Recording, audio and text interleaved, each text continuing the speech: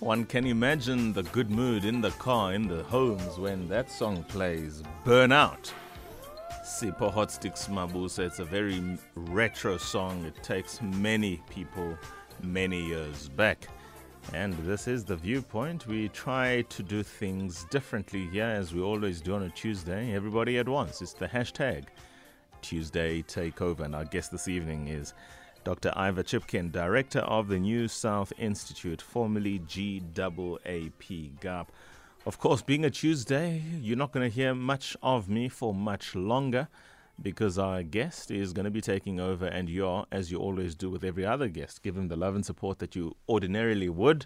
Here on SAFM, The Viewpoint. Phineas is in the background, as is Lesejo, as well as Ntabiseng. Ntabiseng is such a fader. She had a birthday on Sunday. She was supposed to bring cake yesterday, and apparently she's forgotten even today still. So I'm less inclined to be nice to her because she was supposed to bring us rainbow cake, and she hasn't. Thank goodness Ivor has bought us ice cream, unless Lesejo was lying to me yesterday. Did you bring the ice cream, Ivor? Oh, absolutely. Lots of it. Chocolate, Seriously? vanilla. Oh, yeah. Oh, good man. Well done. Okay, well, Ntabiseng's not getting any of that.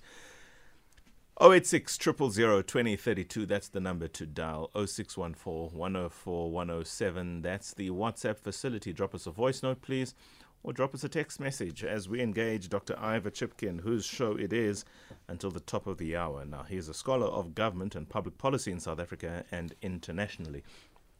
He has held senior positions in the field and was involved in key moments of policy development in the transition from apartheid. He received his PhD in finance in France at the École Normale, that university. You will have to pronounce that again. I know the French language is not pronounced as you read it, but nonetheless, you are an Oppenheimer Fellow at St. Anthony's College in Oxford, so that's quite a high accolade, in fact. Further, he has contributed to the understanding of corruption in the global south and has deep practical experience in devising measures to combat it. He was one of the main authors of the Betrayal of the Promise Report, the first major study of state capture in South Africa. Further, he has recently developed new approaches to monitoring and forecasting organizational capacity, bridging social science and big data analysis in the policy field. He was a founding member and director of the PARI, that is the Public Affairs Research Institute at Witwatersrand and UCT before that. He is the author of the book Do South Africans Exist and Shadow State? Well, he's plenty to offer, particularly in public administration as the director of the New South Institution. Ivor, good evening. Welcome to SAFM. Thank you for joining us. Good evening. It's a great pleasure. It's a little nerve-wracking, but a very exciting opportunity. Thank you for having me. I'll give you 2 minutes and you'll be more than fine, not just fine. Interestingly, as we were talking before we got on air, you were just giving me a background as to your life in public administration and the many great things you have seen and the not so great things you have seen in the evolution as our democracy has taken shape. Do you just want to repeat what you were saying to me and continue to where you might not have had an opportunity to speak? I mean, we do have all of 5 minutes, basically to introduce you to the listenership and get a sense as to who you are, and more importantly, you get a sense as to who the listeners are so that you can have a nice debate and conversation among each other until the top of the hour. I think sort of the formative moment for me was the transition. I was a lightie. I was I think 17 or 18 at the time of the transition. I had a big one of the great breakthroughs or key moments of my life was to work for Plan Act, which was this. Today it's an NGO. At the time it was a kind of political organisation bringing together intellectuals, academics, activists, especially in the struggle around local government. Enormous optimism, extraordinary skills, intelligence, commitment, courage, tremendous excitement in those days. Planet was also in Rocky Street, which was this sort of site of fantastic jolling. It was a sense of that South Africa was full of such extraordinary promise. I don't think it was a time of naivety. I think there was tremendous idealism, and I think it was a well-founded idealism, and I think I come out of that. I think what we were talking about which is so interesting, is I then went into in my 20s, became very involved in the transition of local government, and was one of the people that helped write the white paper on local government, which we can arguably discuss as a complete failure. I'm not so sure that the white paper was a failure. Some of the principles around developmental local government were a failure, but nonetheless, local government hasn't turned out very well. Certainly not as we expected. But I was thinking in terms of the question you asked me before we started. I mean, I think there was a lot of idealism in that design. And in particular, the sense was, if you recall the 1980s was this massive, massive revolt against apartheid in South Africa. But it was largely an urban revolt. It was driven from the cities, big cities, Soweto, Port Elizabeth in those days, East London. These were areas of huge urban revolt, and there was a strong sense from people in the UDF and others as well that the real democratic energy was in the cities, was in local government, was in communities, was in small towns. That was where real democratic energy ferment was in South Africa. And therefore, if we designed a local government system which respected the autonomy of those of towns and communities, and we gave them resources, there was a sense that there would be tremendous opportunities for real democratic governance at that level. And I think that was a lot of the excitement around local government at the time of the transition. So in retrospect, some of these ideas have panned out really, really badly. But they came from a sense of a reading of the transition, which I think was an important one and an accurate one. That's an interesting point, and I wonder what extent the challenges of now might have been then mitigated against by perhaps what Schenker was advancing and advocating for, a federal system, where, for instance, then you don't have the central government that controls everything, such that if there are the kinds of failures we have seen from time to time at a central government level, how it redounds to even the municipalities, where then the score might be that the municipalities are not functioning, which is actually in times or at times an indication of the centre not holding. Would there be merit in perhaps revisiting a federal government system? I know the Western Cape would appreciate that, the DA that is.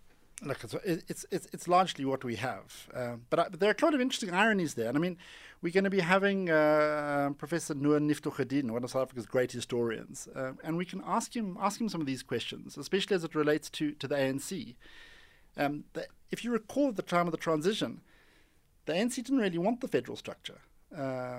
It wanted a strong national government, and it wanted strong local government. It didn't want this tier of provincial governments. This is an outcome of the transition, of the negotiated settlement. I can't remember exactly. If you recall, during the apartheid period, of course, there were no provincial governments. There were provincial administrations. These were not elected authorities. These were administrative roles. And I think the ANC would have preferred something like that. Instead, we got three tiers of government. But the ANC's original conception was strong national government and strong autonomous democratic local governments. Of course, many of us were very committed to that idea during the transition, and it's not what we ended up with. But it's certainly, local government has not been performing really, really well, even the big metros, and we can discuss why perhaps.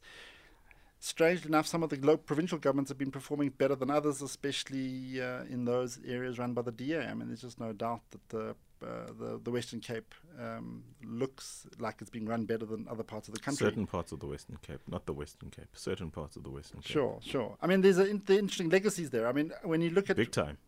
I mean, the big one, of course, which we don't talk about enough in South Africa, and that is the legacy of the homeland system and the Bantustans. So, if you that's look at a week's worth of discussion. This is the sort of heart. Now you're getting into the heart of a lot of the work that I'm doing, is looking at those histories, looking at and those relationships with the and current there are some situation. deep and vested interests there. Wow. And if you move towards the east, you can imagine. Wow. And I think so. I mean, what we were doing work in Limpopo, for example, what we found, and I think you'll see it in the Eastern Cape dramatically in Limpopo, is that what you have is a kind of division of institutions according to old homeland administration. So those homeland histories are very much alive in the Eastern Cape. So the difference, so relative to the rest of the country, it's Gauteng and the Western Cape don't have homeland histories. There are no former homelands in those territories, and it's not surprising, therefore, that compared to the others, they're more capable administrations, because they just simply did not inherit that kind of extraordinary fighting and contestation and complexity which all the other provincial governments. Infrastructure backlog. Unbelievable. Okay, well, you've certainly, hopefully, enlivened the many. I can see that it's wound you up. Properly. Unfortunately, I have to yield the platform. No, you should stick around. We can. No, I can't do that. Let's respect the day. Let's respect it's a Tuesday, #Tuesday Takeover. Ivor Chipkin, you've heard him. He's the director of the New South Institute. That, in my thinking and planning, was supposed to be the first question, but I just could not resist engaging him at the level at which he and I already were in our previous conversation. So, without further ado then, let's take a short ad break. After the break, it will be Ivor Chipkin until the top of the hour. Please show him love and support. Call in 086 000 2032. Drop us a WhatsApp voice note or text 0614 104 107. Ivor, forget about me. I'm going to catch up on Croatia and Morocco right now. Who are Croatia playing? No, Croatia are playing Argentina. Yes. Yeah. Croatia, Argentina. Take your time. I'm in no hurry to come back. The Viewpoint, weekdays 8 to 10 p.m. on SAFM.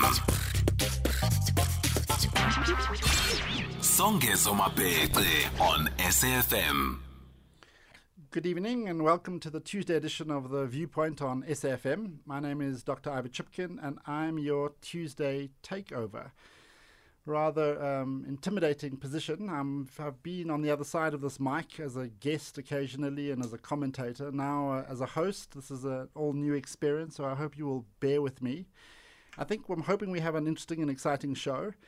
I'm someone that works on institutions, focus on trying to understand how institutions work, how administrations operate. I want to shift the conversation in the current situation with the ANC conference coming up in a few days. We've just had dramatic events at Parliament around the Phala report. I'm finding that the conversation in South Africa overwhelmingly is focused on personalities, so that when we talk about politics, what we're really talking about is our personalities. Cyril Ramaphosa, Paul Mashatile, Mr. Mkhize, alliances, who's corrupt, who's not corrupt, who's good, who's bad. What I think this obscures is several things. One is it obscures this contestation of political ideas, ideologies. What's happened to ideologies? What do people believe in? Do any of these people believe in things which we can discuss and debate? I'm interested in institutions. All these people operate within institutions. The ANC is an institution. We're describing events which are happening within government. Government is full of institutions. I want to talk about that tonight for the time which we have. We have a fantastic guest, Professor Noor Niftogodin. Nif is one of South Africa's foremost historians, a terrific historian. Works a lot on histories of urban areas, Soweto and other areas, but he's also a formidable historian of the African National Congress.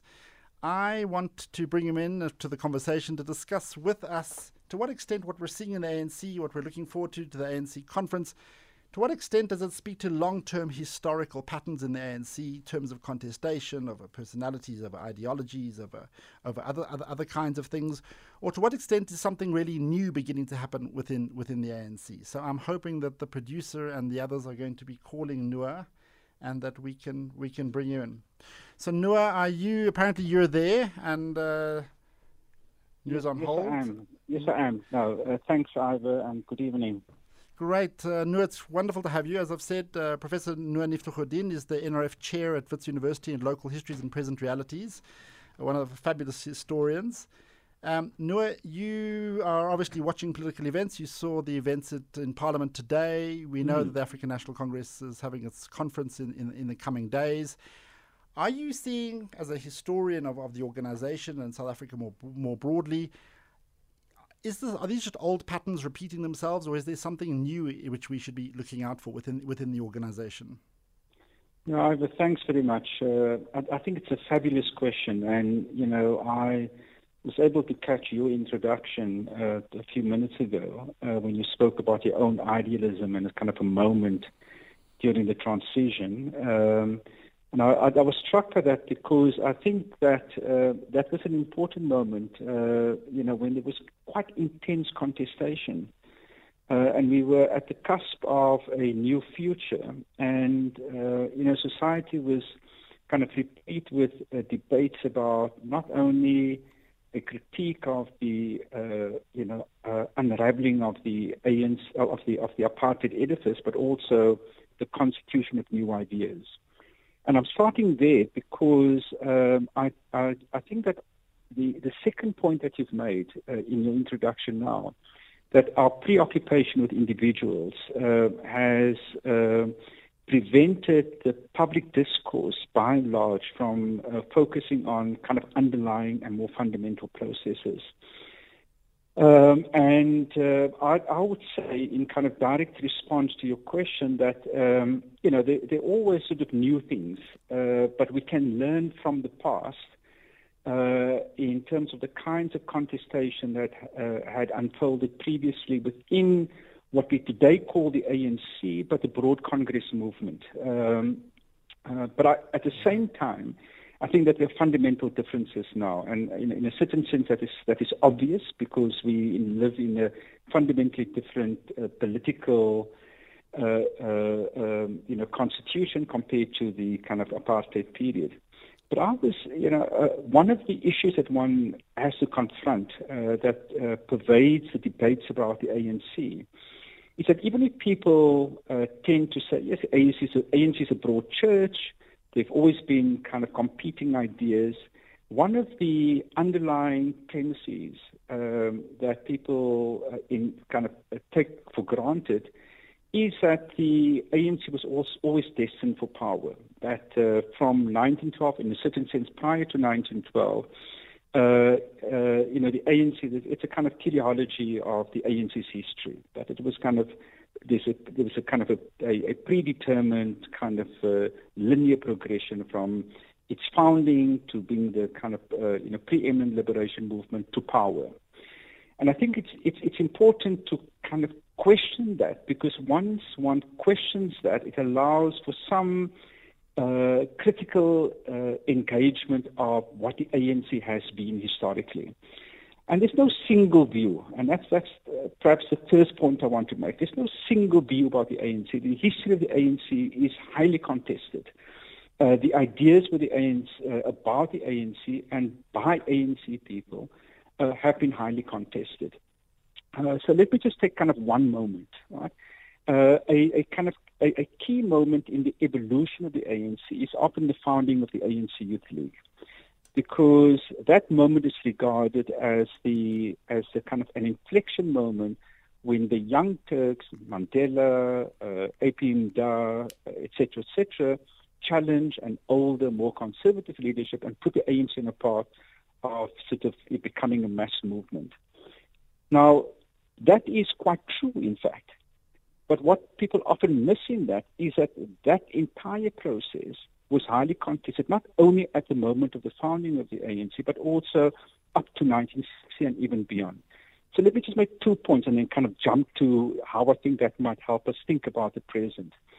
The first is, it wasn't as if the people, that cohort of young leaders around Mandela, AP Mda, etc., came up with these sort of more radical ideas entirely on their own. In fact, what was fundamentally important is that it was a proliferation of popular struggles in locations and also in rural areas that pushed those young intellectuals into a more radical position. And the point there is that one needs to understand individuals in their context. That, of course, individuals matter in the way that they can shape history, but individuals are never abstracted from their context, and one needs to understand how the context shapes the ideas, the ideologies, the politics, the practice, and how those, in fact, influence the ANC itself. And that process, often the Defiance campaign is regarded as the high point of mass movements in the ANC. I would argue, in fact, that it was not. That the mass movements were more profound in the 1940s and post-1952 rather than 1952. So, that may seem like a kind of obscure point to make, but it is, in fact, to demonstrate that context matters and that one needs to take seriously the kind of intense contestations that occurred. And, some of the issues today, for example, is that there's a great demand for a new generation to take the leadership of the ANC, because there's an assumption that a younger generation will infuse new radical ideas within an organization. Now, I mean, that could be true, but it's nothing that predetermines that younger people will have answers, that they will even be more radical than an older generation. So one sees, as one of the dynamics playing around the ANC Congress at the moment is the idea that younger people should now be given the opportunity to lead the ANC. And there's a kind of a move around people like Paul Mashatile, who's not young, by the way, but in terms of the ANC generation politics, is regarded as a younger generation. So I think that what one requires is, to kind of think about this history of the ANC in a slightly different way than is conventionally understood.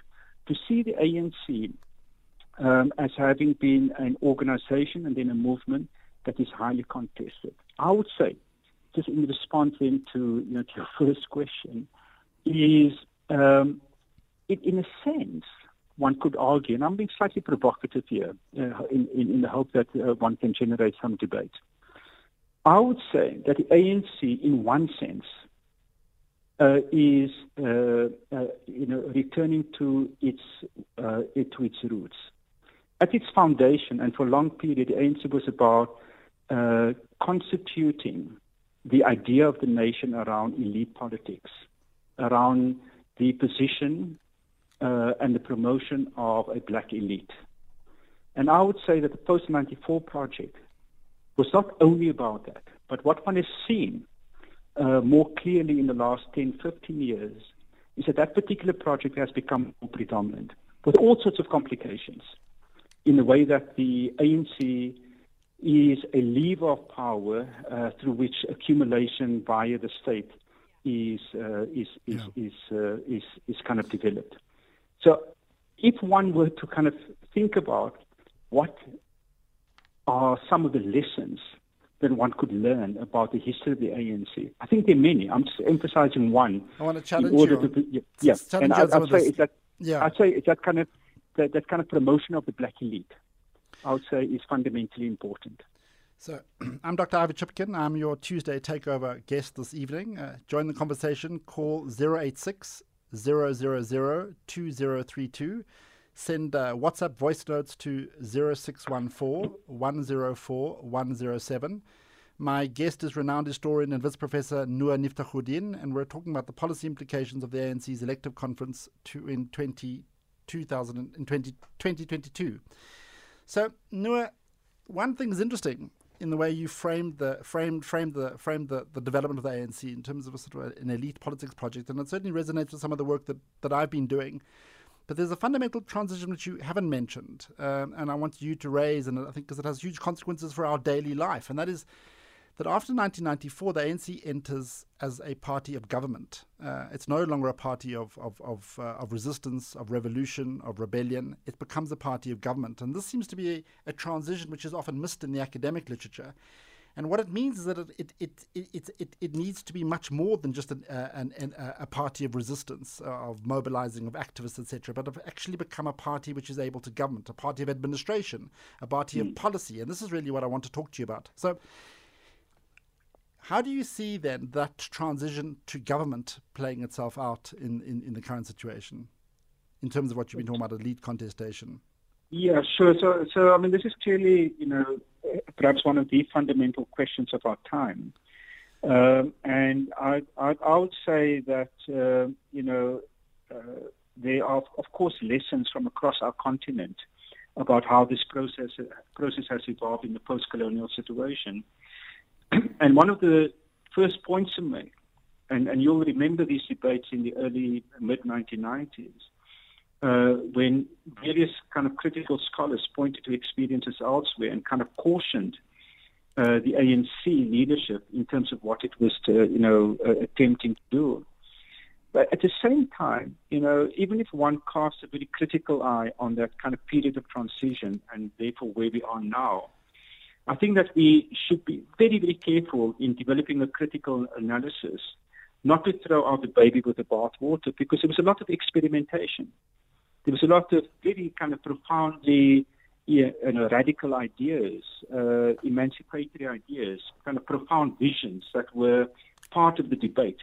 And it's worthwhile reminding ourselves about that kind of period of intense contestation, because one of the things that we're seeing now is a retreat from contestation around ideas. And so it's about, an individual, whether individuals are corrupt, whether a faction in the ANC is corrupt. And I think that we need to remind ourselves of that profoundly important moment in the transition. So secondly, secondly, I think that, the issue of the ANC in government as opposed to the ANC as a liberation movement is, of course, profoundly important. And I would say that, again, to kind of repeat potentially the main point I've been making, is that there have been many, many contestations in the initial period and maybe up to kind of maybe 10 years ago. I think that there has been far less contestation around substantive ideas about, the economy, the direction of the economy, where we stand in the world. So the space for new ideas, for production of new ideas, has in fact narrowed, and in a sense, a kind of hegemonic project has settled with all sorts of problems and challenges, and that project is about the development of an elite, and that is in fact the project that is being pushed, and there are all sorts of problems associated with that. And I think the kind of idea of state capture can probably, in my mind anyway, be best explained by this fundamental project of elite development and using the state as a key lever for that for that kind of development. And so, I would say that that's a kind of conversation. I know that people like yourself, people like Mark Swilling and others have contributed to this debate. But I would urge us to have more of that discussion and much less about whether we like this or that individual. So I'm in complete agreement with you around this kind of sort of endless fixation in South Africa with individuals. I think we need to talk much more about politics, and that's really what we're trying to do tonight. So, but I want to ask you then. So Noah, then what's happened to the radical centre? If the ANC was sort of returning to its historic roots from the 1940s as a kind of elite project, they were nonetheless right through the period. We now remember 1969, Morogoro, for example. There were these radical traditions within the ANC. So where are they today? Have they left the ANC, or are they represented by certain factions within the ANC? For example, are you suggesting that Jacob Zuma, that the RET faction, sort of is somehow the bearer of some of that radicalism, or even Ramaphosa, for example, or has it moved altogether out of the ANC? Do we find it, for example, in the EFF? Is that what you're suggesting? Yeah. So let me just say, I don't think that the RET faction is radical at all. I think it is a conservative faction of elite development, who's defined principally by the fact that it is desperate to get its hands on the levers of state power for accumulation purposes. I think that is, for me, in any event, the core explanation. I think many of the positions that people who are put under the rubric of the RET faction, one can explain their actions in that way. I don't think that there's a single organization that embodies the kind of radical aspirations of a previous period. I think that the elements within the ANC, within the trade unions, possibly within the EFF, although I think the EFF is a more populist organization that is able to mobilize radical discourse, but in practice has proven to be, part of that process of kind of elite development. I think that there are far more radical ideas outside of the main political parties, in civil society, in parts of the trade unions. But I would say that one has to be quite frank and honest, and that is that by and large, compared to the pre-94 period and possibly the mid-20th century, the idea of what the left is and what the left should stand for, what its vision of emancipation might be, is much more opaque now than in those previous periods. So it is more dispersed, it's more fragmented, it lacks a core focus. So when one uses terms such as radical and left, I think that There's certainly it is the ANC is no longer the home of a new kind of emancipatory project. You know what I find fascinating in this regard is how, so what you're talking about, sort of the left project, is that key to the left project historically, of course, is the role of the state, the provision of services by public administrations, by public ownership of goods and the distribution of goods through public ownership, etc.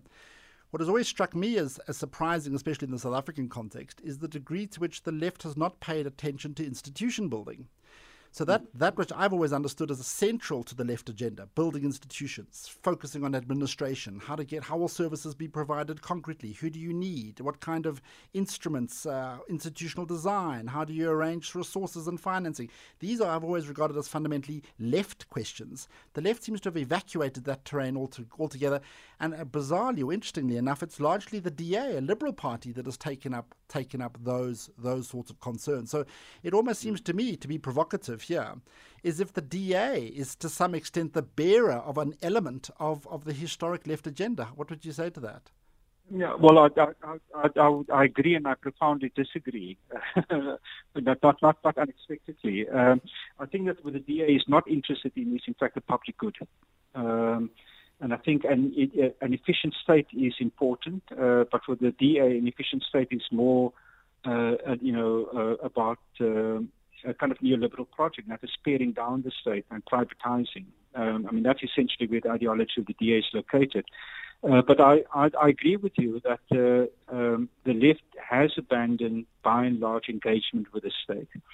And I think that has to do with the nature of the transition, the fact that many people, particularly civil society, civic organizations, youth organizations, put their faith in a democratic state and abandoned, popular organization and mobilization that could offer a different view and a different kind of engagement with the state, particularly at the local level.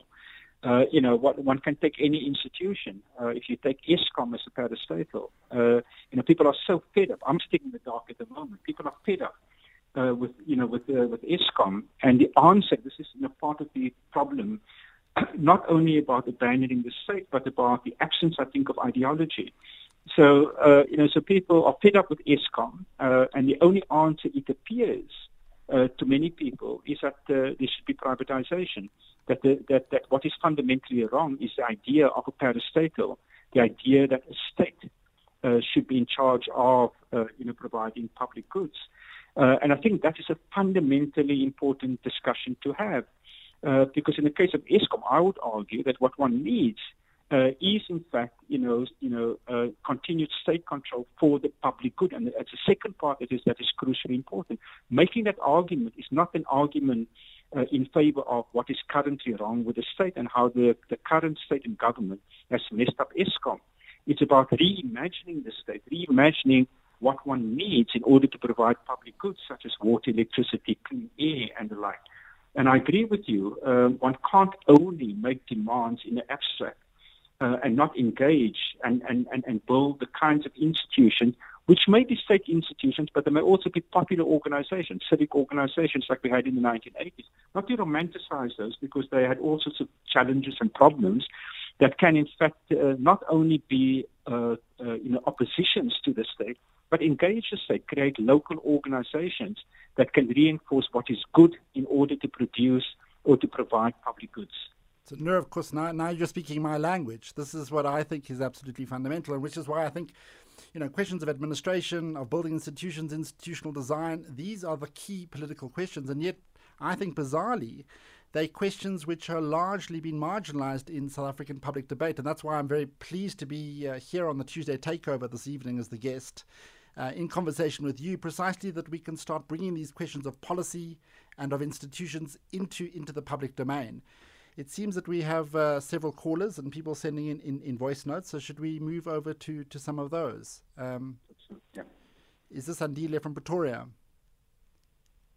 Hi, good evening, Professor. It's Andile. Andile, hi. Please go ahead. Andile? We seem to have lost Andile. But again, these questions of sort of administration, of building institutions is absolutely key. I mean, in my experience, I'm a public administration nerd. What is extraordinary about the public administration literature is the degree to which it is so profoundly skeptical of democratic governments, the ability of democratic governments to build institutions. One of the great achievements of the 1990s in the ANC government is precisely, we might disagree with their politics. I know the National Treasury comes under tremendous, gets a lot of flack for its neoliberalism. But it's an extraordinary institutional achievement of building this institution that is able to sort of control the finances of the state. The same with South African revenue services. These are institutional, quite extraordinary achievements of state building.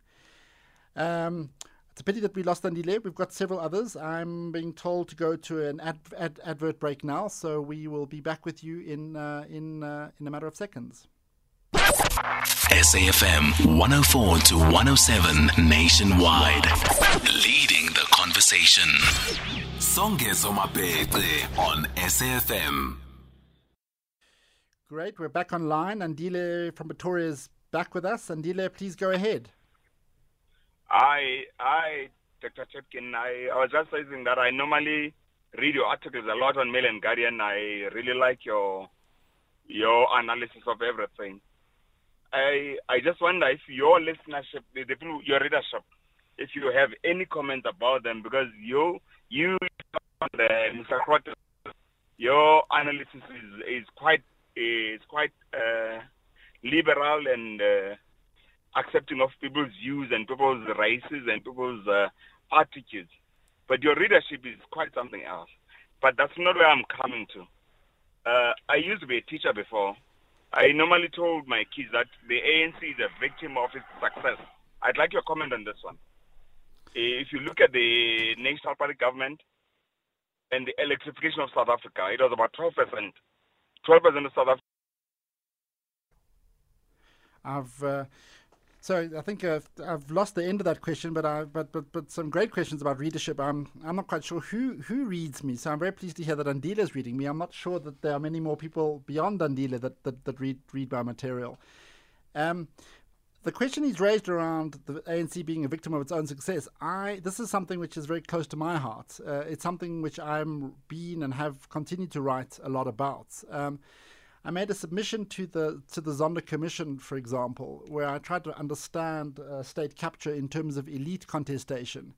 And one of the arguments I made, which speaks very much to Andile's question, was that the argument I made was that during the transition and during the 1990s, the ANC, if you like, took on the role as the body of the nation, suffering all the wounds and arrows of South Africa's history, that it would absorb into itself and somehow resolve, so that it absorbed all old elites into South Africa. All the homeland elites joined the ANC. It absorbed into it. It was an extremely open and tolerant organization in terms of who it admitted.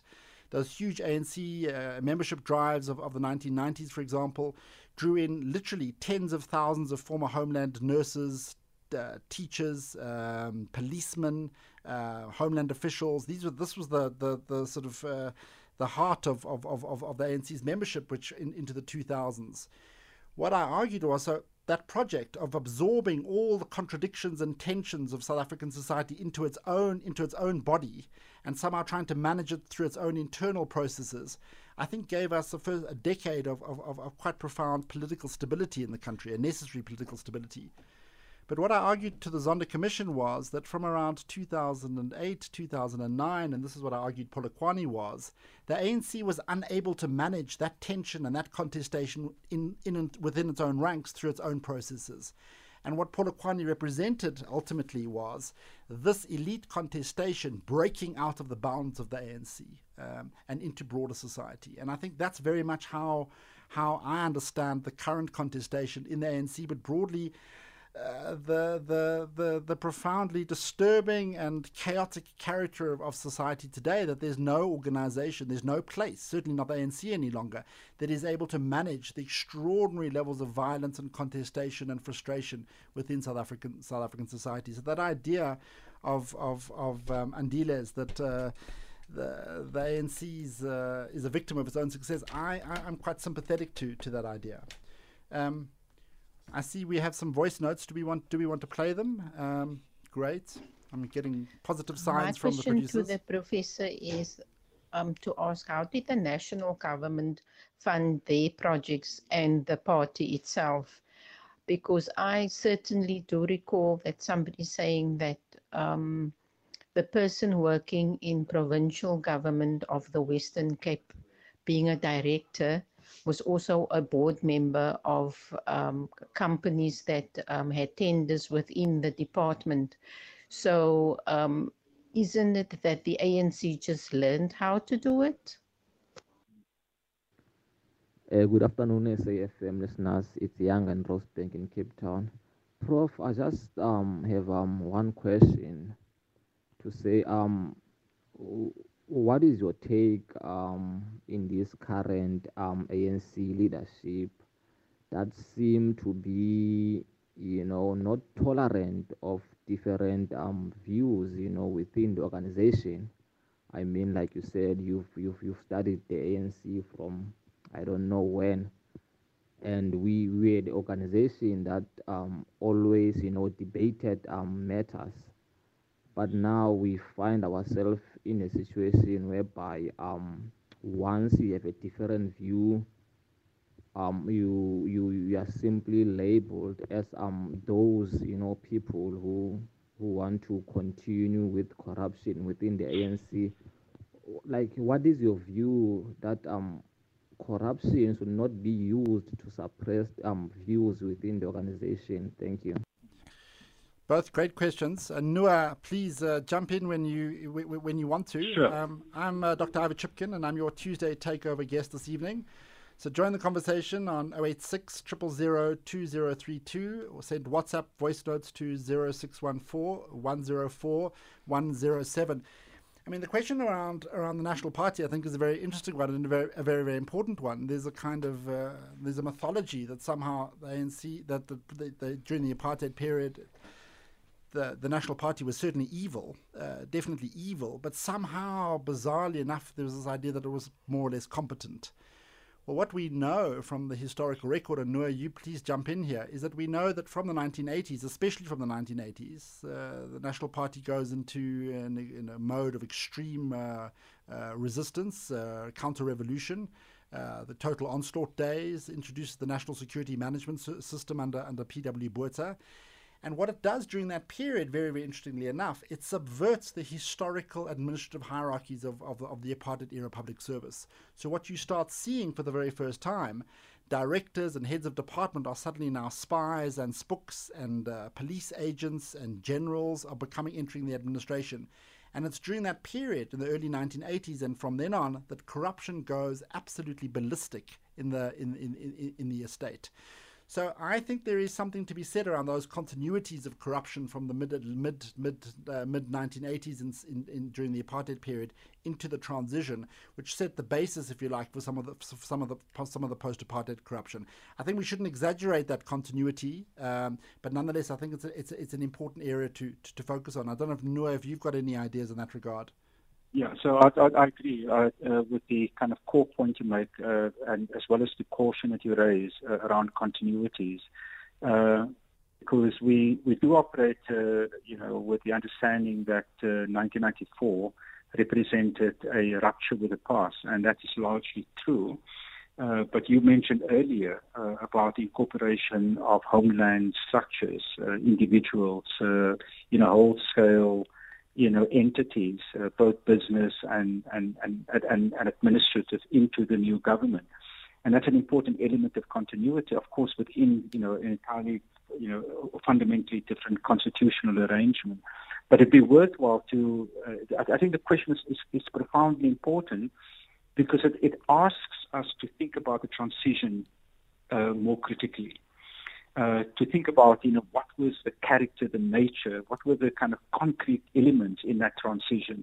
Because we focus on the contested talks and the creation of a constitutional order, but give very little attention to what was happening in different regions, particularly where the homelands existed. Mm-hmm. If I could just say very briefly on the second question about tolerance of divergent views, and I would say that context matters. It is true now that there is much less tolerance of divergent views.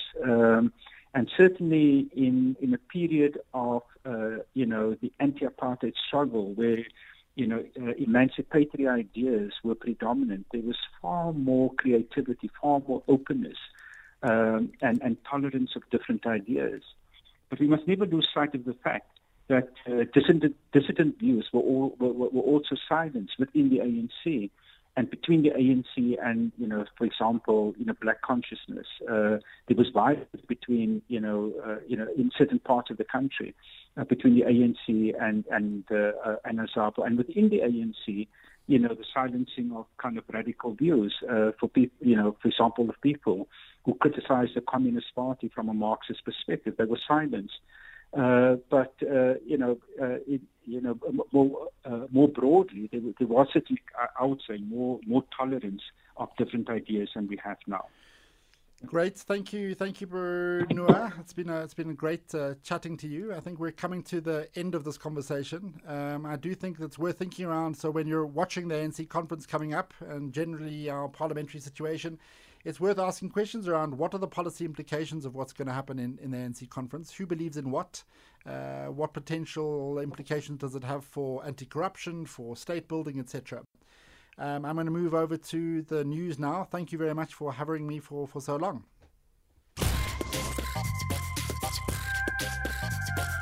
The Viewpoint, weekdays 8 to 10 p.m. on SAFM.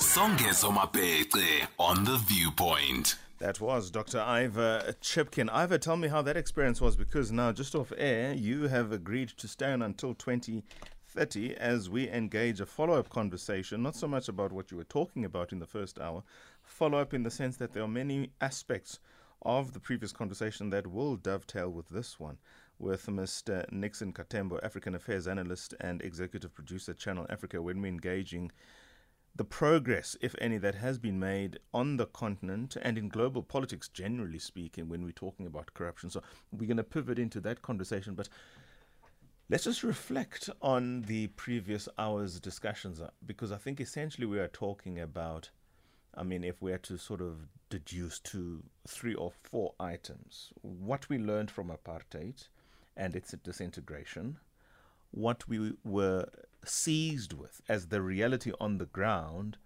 in the days of CODESA and the multi-party negotiating forum, and the design of the democratic society that we wanted and the reality that has become of what would have been wanted.